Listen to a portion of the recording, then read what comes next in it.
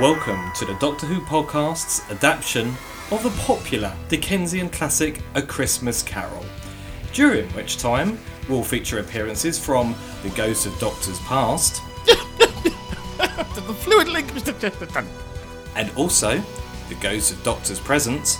It's very strange. Man falls out of box. And also ghosts of Doctors future. Wow.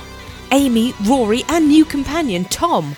Trust me, you just never know what the future holds. Welcome to episode 56 of the Doctor Who podcast.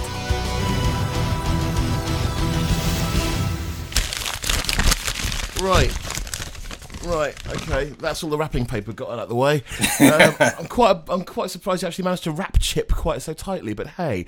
Hello, and welcome to episode 56 of the Doctor Who podcast. It's Boxing Day. It must be, because I've been let out of my box. And we're here to discuss A Christmas Carol, this year's Christmas special, and I'm joined for the first time in a long time by the quite capable James. Hello.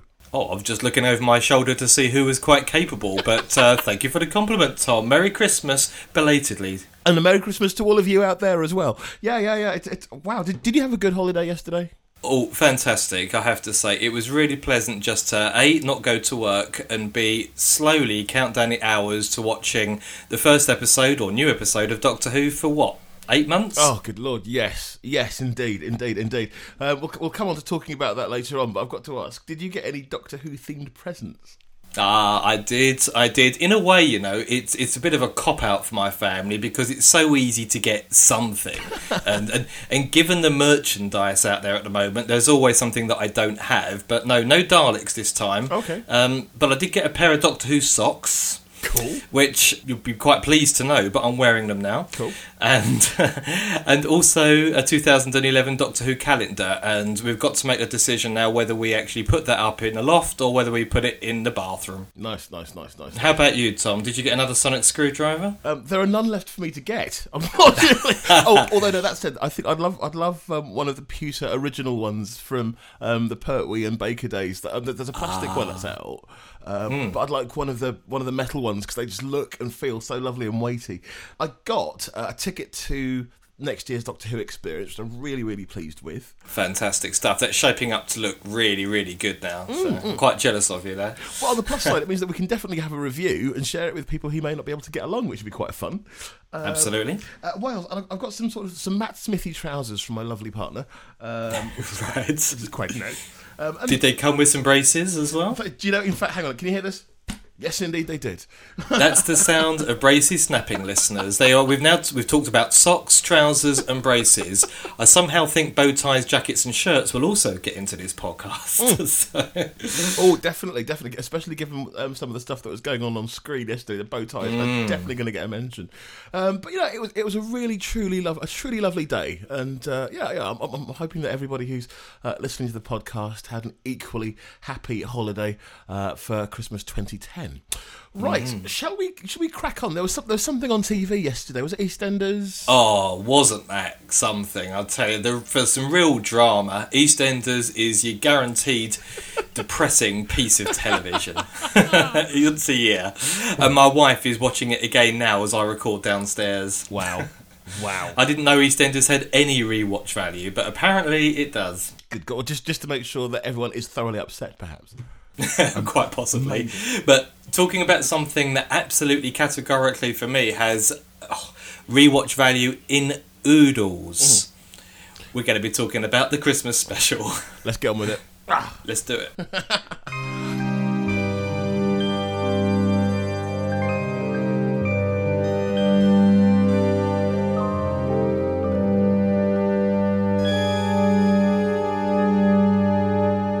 Okay, Tom, as this is their first Christmas special, and given you're by far the most eloquent and intelligent of reviewers on this show, I think I'll let you go first this year. Well, okay, I've got to say, I was privileged enough to watch this with my 8-year-old nephew and a family around the big TV after everyone had had dinner, so it's prime way to consume the show. And I've got to be honest, I didn't entirely understand it the first time round because I was a bit full of wine. But I watched it again this afternoon, and oh my God, it was fantastic. absolutely gorgeous. I've been reading been reading reviews and sort of canvassing opinion, and one of the things that came through was a lovely quote which said that this is what you get when you put a watchmaker in charge of a toy factory. And I think it was intended to be quite scathing, but the immediate response was, yes, you get toys that work beautifully, and that's exactly what this was. In terms of family TV, it scored, it pressed all of the buttons, it was emotive, it was imaginative, it was a little confusing to me, but I've got to say, to an 8-year-old, he was asked immediately as the credits were rolling, what did you think of that? He said, that was great, it was brilliant, I loved it, and started reeling off the bits that he loved. So, although I may have found it a little bit confusing, that's probably down to the grape growers of Bordeaux. But aside from that, no, it was wonderful. I didn't realise how gorgeous Catherine Jenkins is. Not too sure about Amy and Rory, but in terms of Matt Smith, great performance. Michael Gambon just walked away with the whole damn thing. And no, in terms of marks, I would give it an 8. I would have given it a 9 if there'd been less Amy and Rory, if I'm totally honest. But no, that was a great Christmas special, and I'll go as far as to say actually slightly better than the Christmas Invasion. So yes, I really loved that. Let's get into pulling it apart. But before we do, what did you think? Oh, I think, to be honest, Tom, for once, I don't think there's much that I can disagree with you about. I'm completely supportive of your view that Amy and Rory diluted this episode, because it was by far and away one of the strongest Doctor stories that we've seen in a very, very long time. We saw the Doctor make a decision to get involved in someone's personal history without so much as a second thought, and he was in charge of the way this story panned out right from the opening. And I think Amy and Rory just didn't really fit in with this story, which was all the more strange, really, because Arthur Darvill actually got a mention in the opening credits as well this time round, and given that I don't think he's actually featured in an episode of Doctor Who less, then it did seem a bit of a strange choice to give him an on-screen credit right up front.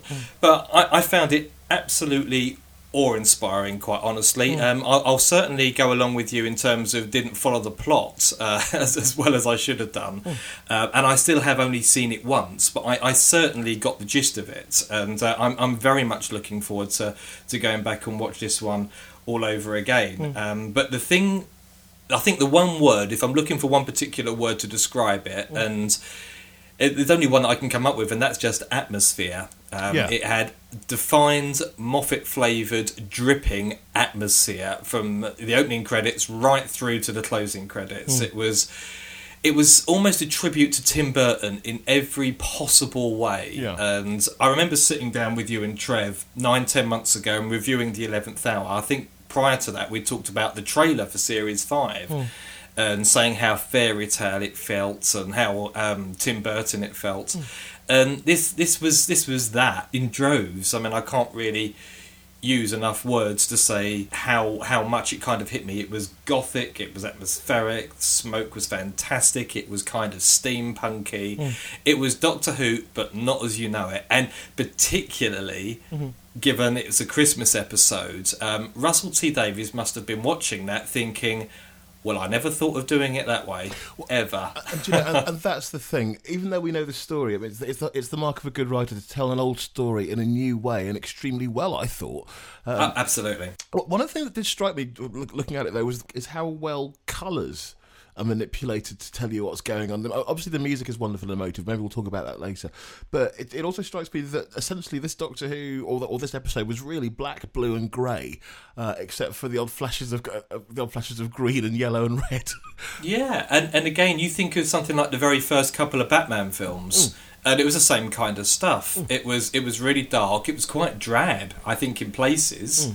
But it just kind of hit you. You didn't have to rely solely on the story, which was very strong anyway. And I think all of my fears, certainly, about another adaptation of A Christmas Carol completely went, because it was so loosely based on that story. It was just there. It wasn't a kind of excuse not to come up with something original. It was putting an extremely unique twist on the bare bones of Charles Dickens' story, and I just thought it was absolutely brilliant. But I could continue spewing cliches almost about how good it was, but there are a few specifics that I'd certainly like to mention. And we've talked about Amy and Rory already, and I don't know do you feel that they were out of place? Do you feel that they were superfluous in this particular story? I see why they needed to be where they were. There's something slightly larger going on, which I think is quite nice. I like the way that Eleven seems to be Dr. Cupid, because because Amy and Rory were clearly playing some sort of game on a honeymoon. Yes. But then you've got the relationship that the Doctor is encouraging between Kazran and Abby as well. So I think I quite like the way he's playing matchmaker through all of that stuff. I see why Amy and Rory needed to be where they were. But right. I'm not overly keen on the character of Amy, still not. Although she does seem to have realised who she's in love with, which was very subtly and nicely illustrated by the way that she absolutely kissed Rory and just gave the Doctor a nice big hug in a kind of vaguely embarrassed way at the end. So that was quite nice. Mind you, also inside that, it's nice to see the Doctor returning to being someone who's a little not androgynous, who's asexual. And a bit awkward round women. I mean, I think there were lots of subtle little things going on with all of the characterisations in there that only really show up under a second, maybe even a third watch. I'm not sure about having a third watch of it just yet. Yeah, I mean, one thing that I thought of this time round, and it didn't come into my mind when I last saw Amy and Rory in costume, so to speak, but do you follow Only Fools and Horses by any chance, Tom? No, the moment you just said that, it's just clicked for me. It's twigged. Yeah. I know, and I hadn't thought of that. And of course, Amy has been in a policewoman's outfit before. Mm-hmm. Rory has been in a Roman centurion's outfit before. Yep. And of course, the only thing that reminded me of this was a rerun of that particular episode of Only Fools and Horses with Rodney in a centurion's outfit and Cassandra in a policewoman's outfit. That works for me. Definitely. Yeah, and I do think, apart from that analogy, I do think that particular part is out of place in Doctor Who, and I know people are going to be going, oh no, we're going to have another reference to the end of the Angels story from season 5 again, where I had a big old rant about how out of place that was. But this is 6 o'clock on BBC One, and the first thing we get is a kinky sex joke. Do you think? And no, I don't. Okay, I didn't see any. I don't see that an 8-year-old's going to get it as that. No, it does. No, I agree. I don't think that they will, and they'll just think they're dressing up for having a game of snakes and ladders or something, I suppose. But even so, the illusion is there, and that's something that Mr. Davis never went anywhere near. Did he not? Though? Did he not? What about Love and Monsters with that strange way of having they had some sort of sex life? No, that's very true. That's very true. But I think generally it wasn't anywhere near as overt as what we saw on screen yesterday evening. True. But for me, I mean, I'm nitpicking, and I'm deliberately nitpicking, or else we're going to be sitting here for the next hour saying, "Oh yes, that was good. Oh yes, that was good."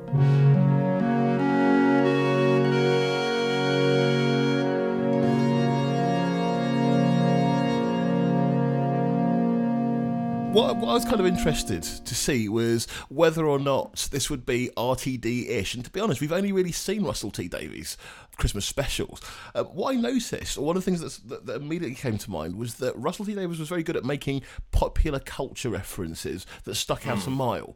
What I see with this particular story is that there were a good number of popular culture references, but they were really quite well... I won't say hidden, but they were very subtle. For instance, your point about the Only Fools and Horses reference is a good one. The one I think that most people would have got immediately was the Star Trek one. Yes, right at the beginning. Yeah, exactly. There was Geordie with his eyepiece and so on. Got it written down on my notes, Geordie, eye patch, in brackets. Yes, I'll tick that one off now. That's cool. And similar, but even inside that, although we were watching a rewrite of A Christmas Carol, there were also many shades of Great Expectations going on in there, with the growing up of young Kazran into old Kazran, and of course plenty of internal references to old school Doctor Who. I mean, nobody could have failed to see the scarves. The reference to isomorphic controls made me smile as well. I found that quite rewarding. For anyone who maybe missed the reference, although you're listening to a Doctor Who podcast, so you probably got the reference exactly.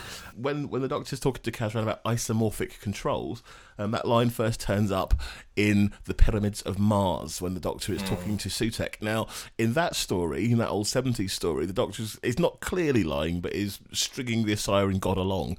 And so when he accuses Kazran of lying, it's just referring back to one of his old personas and a line from a long time ago, which I think is a far nicer way of rewarding long-term fans than perhaps just than putting up the faces of the old Doctors, which I think has been overdone a little bit in the last few years. Yeah, I mean, I think Series 5 for Stephen Moffat was perhaps a little bit like letting a schoolboy loose in a toy shop, and I think certainly in the first episode we got the big flashback sequence again of all the previous Doctors, which was great, but like you say, it's been done several times, and we got it again and again and again in Series 5, whereas I completely agree with you. This reference to Pyramids of Mars was so subtle that anyone who hasn't seen any kind of classic Doctor Who, or any Doctor Who pre-2005, they wouldn't have been missing out on anything. They wouldn't have even noticed, and yet us fans are sitting there going, did you spot that? I spotted that. And I think that is something Stephen Moffat does, and it certainly adds to his intelligent writer credentials,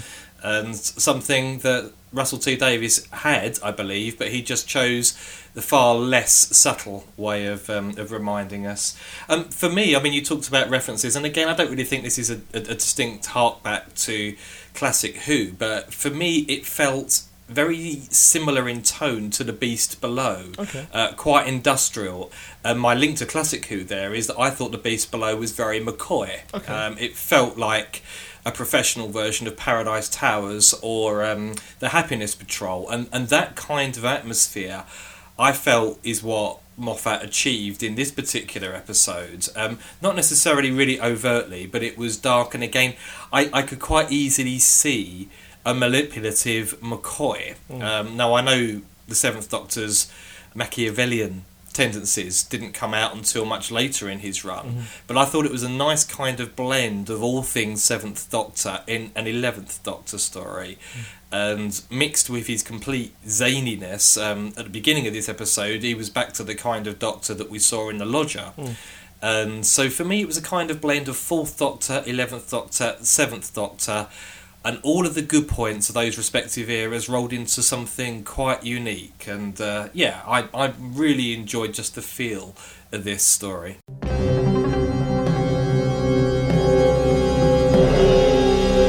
was going to ask you, actually, how do you think the character of the Doctor is developing at the moment? It's weird, because I don't think it's particularly linear. You can't say this is where the 11th Doctor started and he's developed in this direction and then compounded. It's kind of as if he's jumping around, and I think that's more realistic. If you think of a normal person, they tend to react a particular way depending on the circumstances they find themselves in, and I think that this was a Doctor who was kind of enjoying himself, getting used to being the kind of person he is, very similar to the Doctor that we see in The Lodger, where he just turns up, he's got a plan, but he has to interact with people he doesn't know, and he goes into hyper mode. Do you know what I mean? So I'm not sure whether he's really developing, because the next story we could see him in, he could suddenly go back to the way that he was within Time of Angels, because River Song's there and he's a known quantity.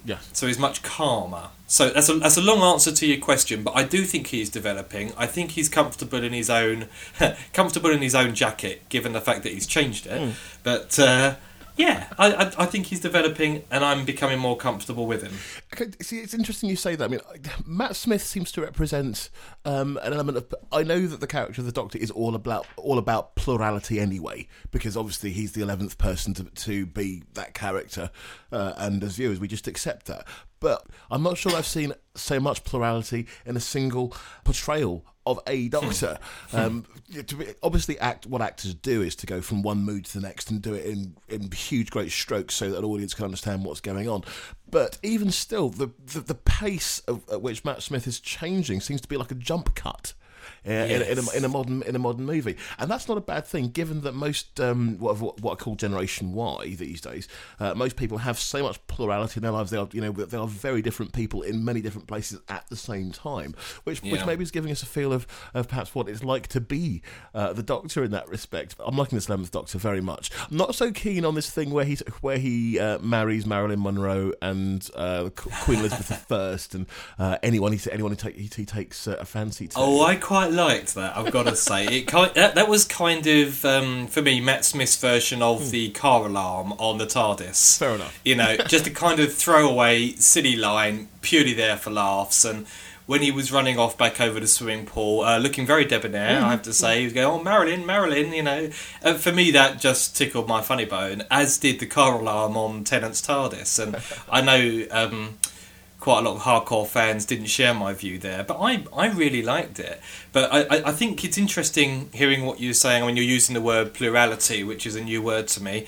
I would have said, are you trying to find a nice way to say that this guy's a little bit schizophrenic? Yes, absolutely. In a way which I think chimes perfectly well with anybody who's under the age of 40, I'd say, these days, because for the first time in reality, people would have to do something that the doctors have been doing for the last 50 years or 1,000 years, if you want to take it that way, which is to be different people in different places at the same time. I am on Facebook, I am on Gallifrey Base, I am in absolutely line, right, and so on and so forth, and I react and interact with different people in different ways, although I'm going forward in my own timeline, which brings me rather neatly to. Well, there were lots of standout performances. I mean, this is what you really want in a Christmas special. But of the standout performances, I'd like to start talking about Michael Gambon. There's only so many words or superlatives that you can use, and this particular actor is, I think, pretty much perfect in everything I've seen him. He's utterly convincing. No. I mean, I'm quite happily. I'm sure somebody else could do a better job in saying how good he is than me. But I felt that, given I had a fairly fixed idea of what this chap was going to be like, he's going to be like Professor Dumbledore a little bit. It's certainly going to look like him. He's going to be a little bit like Scrooge. He's going to have to try and put a little bit of a novel spin on the character, which he did by descending sometimes into quite rough East End Cockney. I mean, if I'd have got into his cab at night, I wouldn't have felt particularly safe. And he just kind of come up with a unique take on what people thought was going to be a traditional character, i.e. Scrooge. And for me, he just hit every single target in the bullseye. Brilliant. I think you're right. I think there's also an awful lot going on. There's a bit of metatextuality going on with the actual history of Doctor Who as well throughout this.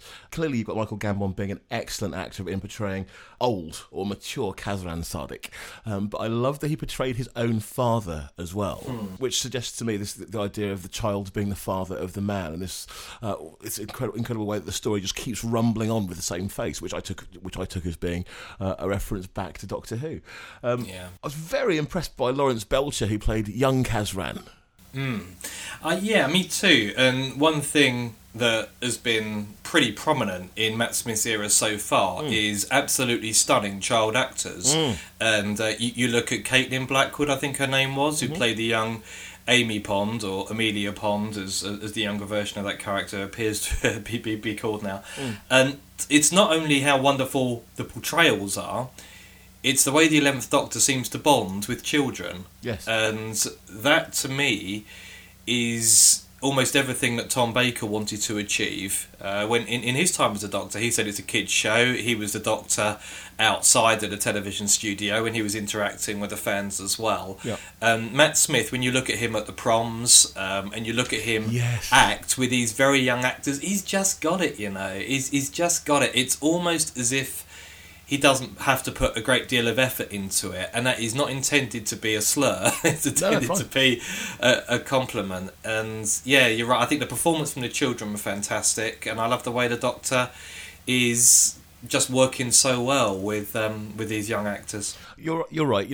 I think to widen this and to further enhance my monomania, what I noticed in that, what I'm picking up, the resonance I'm seeing is that when the Doctor was talking to young Amy and when the Doctor was talking to young Kazran, it seems to be a reference to the child being the father of the man.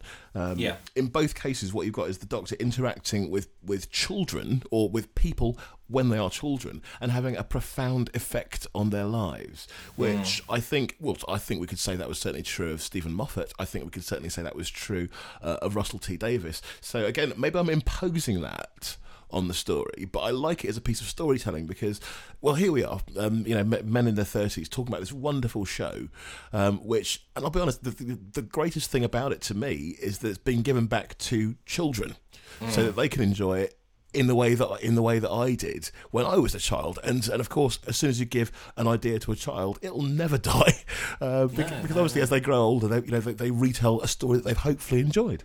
Yeah, absolutely, and I think that certainly is being carefully crafted. It's deliberate. I think this is all part of Moffat's vision of Doctor Who. When he took it from Russell T Davies, it wasn't a case of, right, how do I continue this? It was, I have a vision for Doctor Who. This is how I want the Doctor to be seen and perceived. You know, in not only fandom but in general audience, and he's done it. He's achieved it absolutely brilliantly. For me, he does it better than Russell T Davies. Yes. He does it, certainly, to use the word of a certain podcaster, he does it in layers, and he does it so very, very well, because you can appreciate his character in so many different ways. And I just think, hats off to Moffat. I do wonder at times whether his version of Doctor Who is as accessible as Russell T Davies's, though. I have to say that much. And the reason why I ask, and I wanted to mention this, and I mean, my parents have been big Doctor Who fans. They followed it all the way up to Tom Baker regenerating into Peter Davison, and they kind of waned a little bit in their affection for the show from that point on, but they still watched it until, I think, Paradise Towers, which is when they drew a line under it and said no more of this.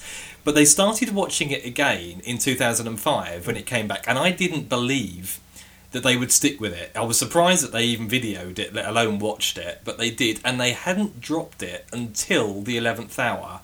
And the reason my mum gives, and she's approaching 60, no, she's over 60 now, she said was, I don't like Matt Smith, I can't accept he's the Doctor. And my father, who usually finds any reason to disagree with my mother, agrees with her. Well, and they didn't see the latter half of Series 5 because they just lost interest, and they weren't interested in Yesterday's. Now, I realise a total of 2 is a pretty bad sample, but I'm wondering whether or not that is true for the older Doctor Who fan. It's certainly not for me, but I wonder whether or not the 11th Doctor is hard to actually empathise with and enjoy as much as Eccleston or Tennant's interpretation. You make a very interesting point.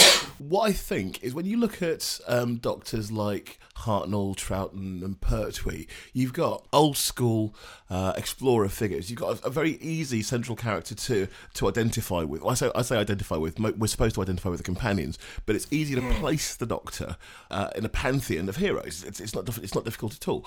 When we go through, say, Tom Baker, all the way up to, I'd say, all the way up to David Tennant. Actually, again, we've got effectively a student in space.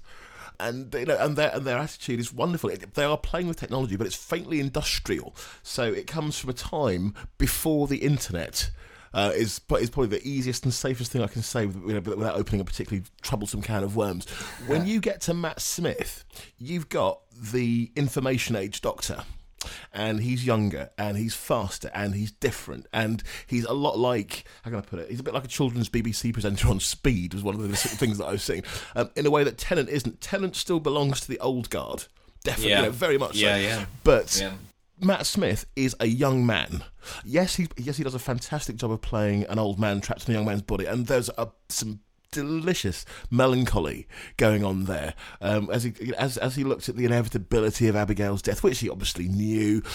I get, in fact, just on that point, actually, I get the feeling he knew all about how inevitable it was that she was going to die, and just accepted it. Well, are you going to tell me that you're going to die? Do you want me to pretend to work it out for you? And so on and so on. Which is a trait which I think joined him to all of the other Doctors at that moment, i.e. I'm giving you the choice. I already know what you're going to do, but I'm giving you the choice to change things, to tell me something so it's different, so it could be slightly different for you. I love the idea that this Doctor retains that element of continuity in as much as there's always a choice and you should never give up. But in terms of identifying with the character, he's already 12 years younger than I am, although he's a good 900 years older, and he's talking to a demographic which is not mine. Doctor Who's now being made by people who are my age and younger.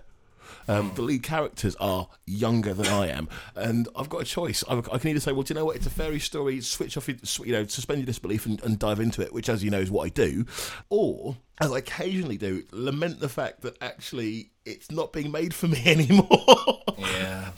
Which I think is possibly the case. I mean, my problem with Pertwee is that he represents an authoritarian. He's got a lot of authority in him that I don't really like. I love Tom Baker because he's just absolutely from the time I was a child. Matt Smith is absolutely the right Doctor for now, but I am now of dad age. So the thing that's being pushed towards me is Catherine Jenkins and Karen Gillan. You know, I am the... I know. And that's the one unsubtle element, though. Certainly to this story, it was... had very little of Karen Gillan in it, and what part she is in or what scene she is in had very little of her skirt in it as well. And Catherine Jenkins, who I have to say I was pleasantly surprised by, and I thought she played her part extremely well, given it was her TV debut. It was great. Was great, and of course her voice as well was put to good use. Very good story plot point, which I found worked very, very well for me. I didn't have any issues whatsoever with employing a singer in that particular role. Like Kylie. Yeah. Well, you see, Kylie's a bit more than a singer, isn't she? She's a bit of an institution. Kylie's there to pull in the fans because people like her for a number of different reasons. Catherine Jenkins is absolutely nowhere near the achievements in terms of popularity and fame that Kylie has managed thus far. But yeah, on the whole, I thought she was extremely good addition to the cast. Yeah. So direct question then. If you had to choose between the two characters, or at least the ability of the two actresses, given that they're both extremely good at what they do, Kylie or Catherine? What, to come back into Doctor Who, you mean? Well, just marks, in terms of marks out of 10 on the job they did on the Christmas special. Oh, what, on their performances? Yeah. I would say Catherine Jenkins. Right. Absolutely. Yeah, I think Kylie is an okay actress, but we have to remember that the reason she had the opportunity to get into things like that was through her phenomenal success as a pop star, and she got that through quite a ropey soap opera that she was in for a year and a bit, and she wasn't that convincing then. She just happened to strike a note with the female audience who were really watching Neighbours at the time. But for me, Catherine Jenkins shows by far the most promise in terms of where she can go from here in terms of acting ability. And if you need to be convinced to that point anymore, just listeners, just go out and watch Kylie Minogue in The Delinquents, which was her first big screen appearance and was absolutely diabolical in it. She couldn't convince anyone that she was brought into that part. It was absolutely atrocious. But let's not talk about Kylie. Let's talk about Flying Fishes. Right, yeah. Can you explain to me what the problem with that was? I've watched it twice now, and I just kind of accepted it. I loved it. I thought it was inspired. I thought it was... I've long been a critic of animals being used in Doctor Who for varying monsters, particularly in such a crude way that Russell T Davies did, let's say, in Gridlock, and say that, yes, at some points, cats interbreed with humans and give birth to cute little kittens, and then not explain it. It's just bonkers. In fact, there was a connection with Gridlock with this story, and that was the World War I flying helmets and goggles. And the singing in Community, which I found quite tragic. Yeah. I just liked the fish. I thought they were great. The comparison I'd heard from people who had been to see this episode at the BFI, I managed to see it 2 weeks in advance, was that with Jaws. And for me, that didn't register at all.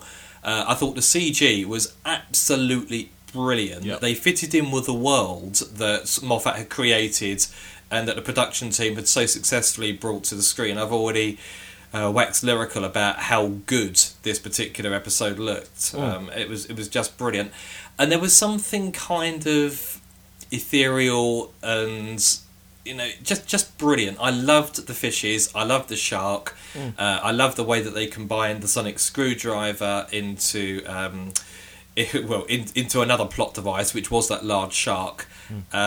And you actually had the sonic screwdriver being useful and used in an innovative plot way, as opposed to just being a pick lock and a skeleton key. Yeah, a magic it was wand. brilliant. Yeah, a magic wand, but it was so much more this time. And again, I'm sorry, I just believed it. I thought it was great. I love the fishes, and I just believed it. It wasn't ridiculous. It wasn't silly. It just worked for me.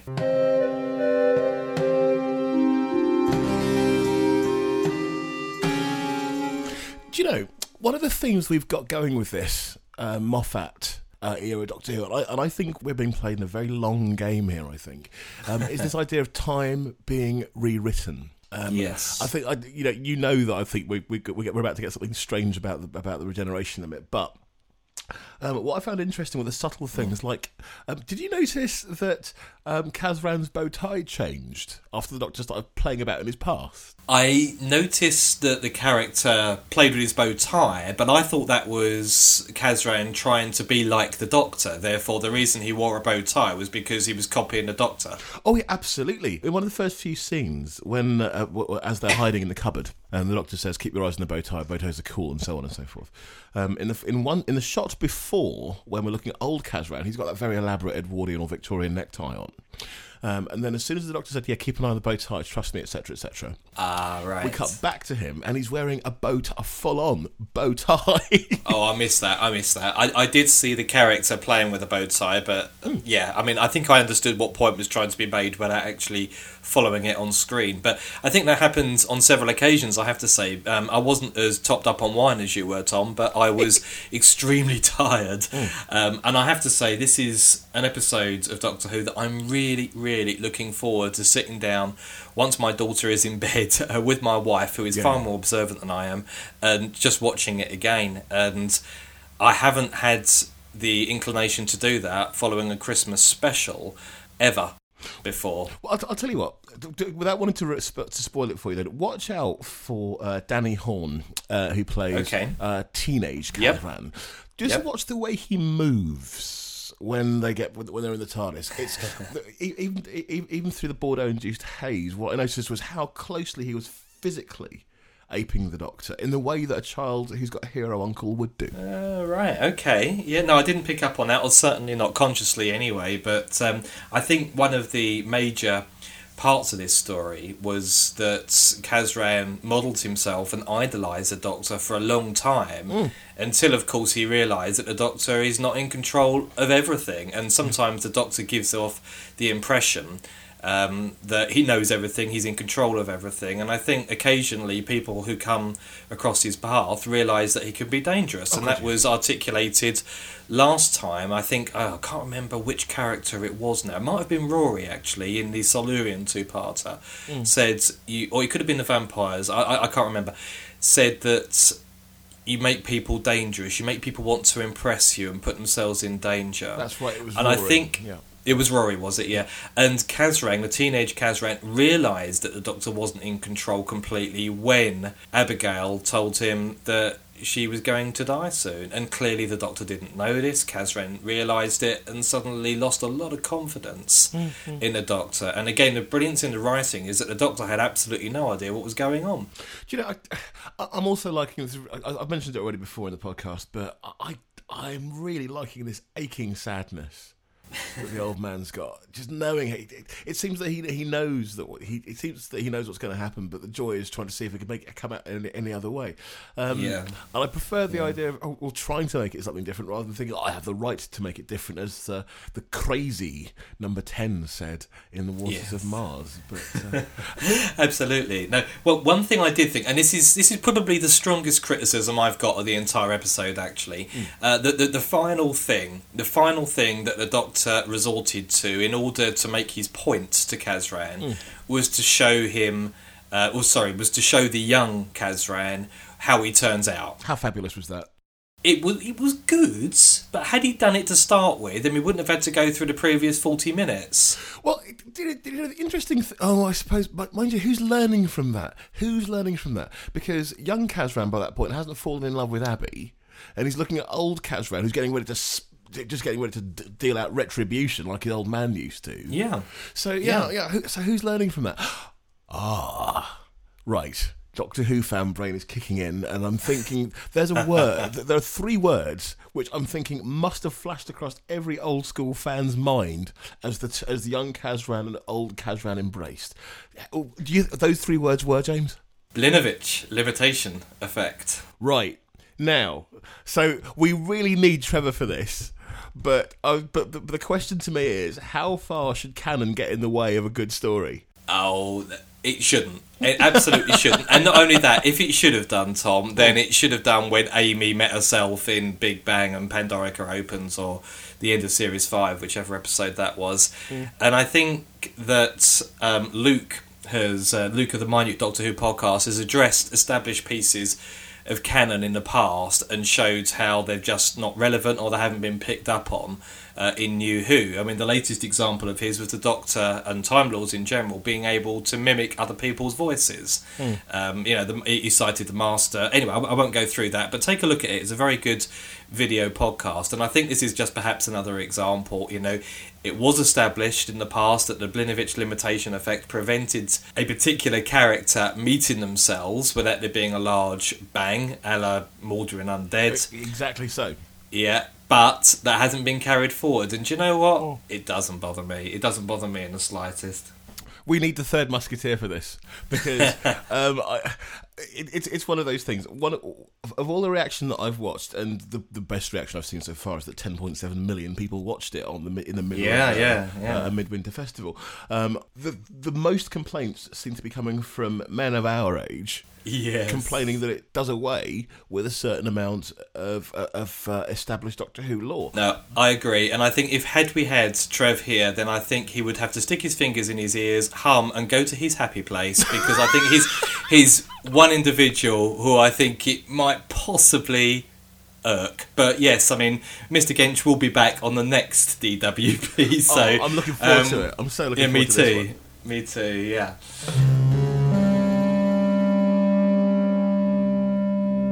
Right, well, rather than monopolising the podcast, we have some MP3 feedback from Simon from the Waffle On podcast. Hello, Simon. Come out of the box and speak.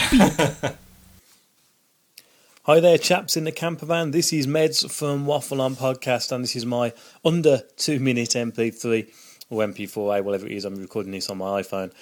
Regarding the Christmas special of Doctor Who, I've just finished watching it, and I have to say, I thought it was brilliant. We've been let down so many times with the Christmas specials with Doctor Who. This one had a lot to live up for, and I know, James, you said that this was the biggest thing you were looking forward to over Christmas. I thought everything was fantastic about it. Great story, nice take on the whole premise of A Christmas Carol.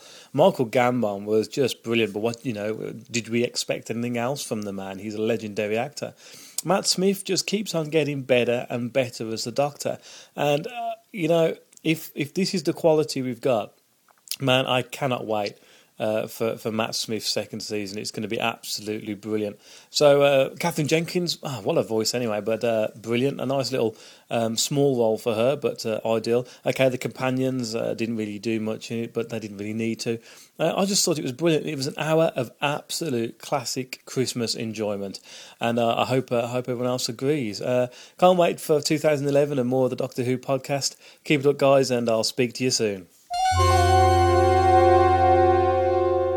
Wonderful, yeah, and it's great to hear someone's opinion of an episode of Doctor Who minutes after its broadcast, and I think Simon had recorded that very, very shortly after just watching it. So fantastic, and thank you, Simon, as you say, for keeping under 2 minutes. Wonderful.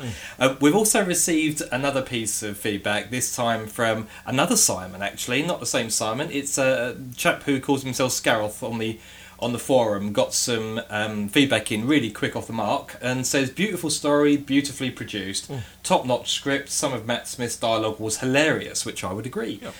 Tom Baker would have loved a script like this to work with, and again, I think we've talked about this a little bit already, Tom, but Tom Baker, in this particular episode, I think it would have sent it completely bonkers, but I could still see him saying a lot of Matt Smith's lines.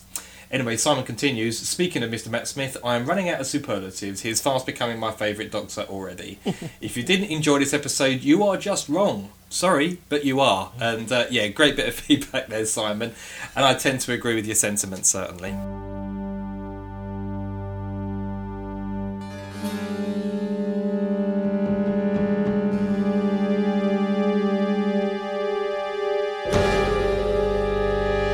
I'm interested to hear what you thought of the trailer for season 6. Oh yes, indeed. Now I've only seen it on one occasion, and I have to admit I didn't pay a great deal of attention. So I'll just go through the things that I did notice, and perhaps you can elaborate on the things that I've missed. Sure. Right, Matt Smith with an Anthony Ainley beard.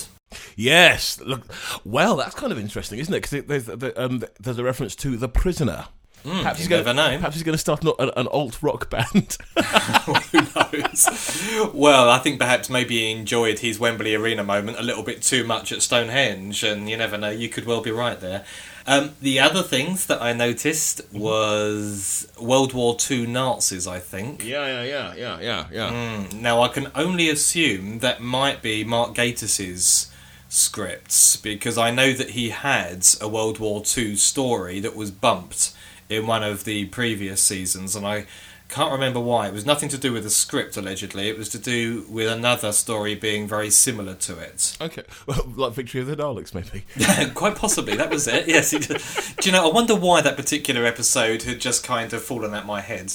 But, yes, maybe you're right. And also given that he wrote that one too. You don't know. Well, okay, you're right. There were Musketeers, there were Nazis, there were references to Stetsons, there was River Song. Yes. There were a River Song looking quite formidable with a 6-shooter and a torch. There was a brief flash of the time machine that we saw the first time round in The Lodger as well. So I think what we've got with this part of Season 6 is a more involved arc. I'm really excited about this. Oh, yeah. But I was incredibly excited, as I am at every point when there's going to be a new Doctor Who series, within a few months. And sometimes I feel a little bit let down, and sometimes I feel, as if I'm watching a brand new programme. And I have to say, I felt as though I was watching a brand new programme last time, when Season 5 was just about to air. And that took a little while for me to get used to, but I am well and truly in stride with Stephen Moffat's version of Doctor Who now, and I've long accepted Matt Smith as the 11th Doctor. So yeah, I'm in a good place at the moment. So right. we'll have to see what happens. All right, I'm trying to think what Trevor might have to say about this, and Trev, you've got to know, I'm dying to hear what you think about this. But I've got to ask. Look, there's a school of thought amongst specific fans and a specific group of fandom that says that Doctor Who, in its truest form, ended in 1969 at the end of the War Games. What I would say to you, the question I would ask you is this still Doctor Who? Is this actually still the show I fell in love with in 1977? Is this still Doctor Who? You asking me that question? Yeah. Oh, I was hoping you were asking the listeners, because I don't know how to answer that quickly. All right, I will answer it quickly. Yes and no. Well, okay. Does it still deserve to be considered as Doctor Who, or is it just some bizarre spin-off franchise about a man in a blue box? Is it even true to what Doctor Who ever was? Yes and no. Okay, why yes? I think can we do that on another podcast? We might have to. It's a long question. It's a very long question, and short of coming out with the obvious things, blue box, same character, etc., different production methods, different audience, different target audience. I can't come up with any more quick, compelling answers for either camp. But I think what is absolutely beyond doubt is that Doctor Who fans, absolute devotees of the show and casual viewers alike, have not had it so good for a long, long period of time. If you do feel differently, or you don't think that's the case, or you think, well, that David Tennant guy really was considerably better than Matt Smith, then I'd like to hear from you. I'd be really interested to hear your point of view. Yeah. So as always, we'd love to hear your feedback. A brief MP3, or just do whatever it is that you do on your iPhone and send us your recording that way.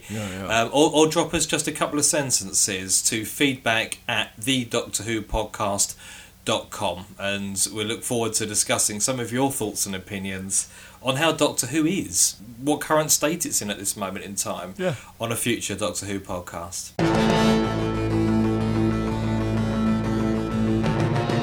Right, well that was quite fun. As James rightly says, it'd be great to hear what everyone else thought of the Christmas special. The next thing I know that we're going to be sending out will be quiz number 6, which has got some shocking results. Absolutely shocking. It must be. But we're not giving anything away there, are we? No, not even in the slightest, but it was completely unfair and totally shocking. Aside from that, we've got next week's episode, which will hopefully contain the opinions of the one, the only, the living Trevor Gench about the Christmas special, which I'm really looking forward to hearing, actually. Absolutely, and we'll intersperse that certainly, because I think it will be more of a monologue or a tirade. That's my prediction anyway, Trev. But we'll intersperse that with the feedback we receive from you, so do remember to get your feedback to us. Absolutely. Right, okay, so what can I say? The credits are rolling. I'd like to paraphrase I'd love to paraphrase Mr. William Hartnell and say, do you know, a Merry Christmas to all of you out there, and by the time you hear this, hopefully you'll be gearing up for the new year. Absolutely, yeah, time really does spin on, doesn't it? So, been a great year, well, great first year for the Doctor Who podcast, and we look forward to speaking to you next year. We don't know what we're going to be talking about just yet, because that would involve planning, and Trevor does the planning. We don't know what we're going to be talking about from minute to minute. Where's the big revelation there? Well, there you go. Ladies and gentlemen, I do have to say a big thank you to all of our listeners through 2010. It's been fantastic. It's lovely to know that there's so many people tuning in, downloading. You crazy people, but yes, it is. So what can we say? Take care, have a great holiday, and we'll see you on the other side. Bye for now. Bye for now, everybody. Bye. Where's the bottle?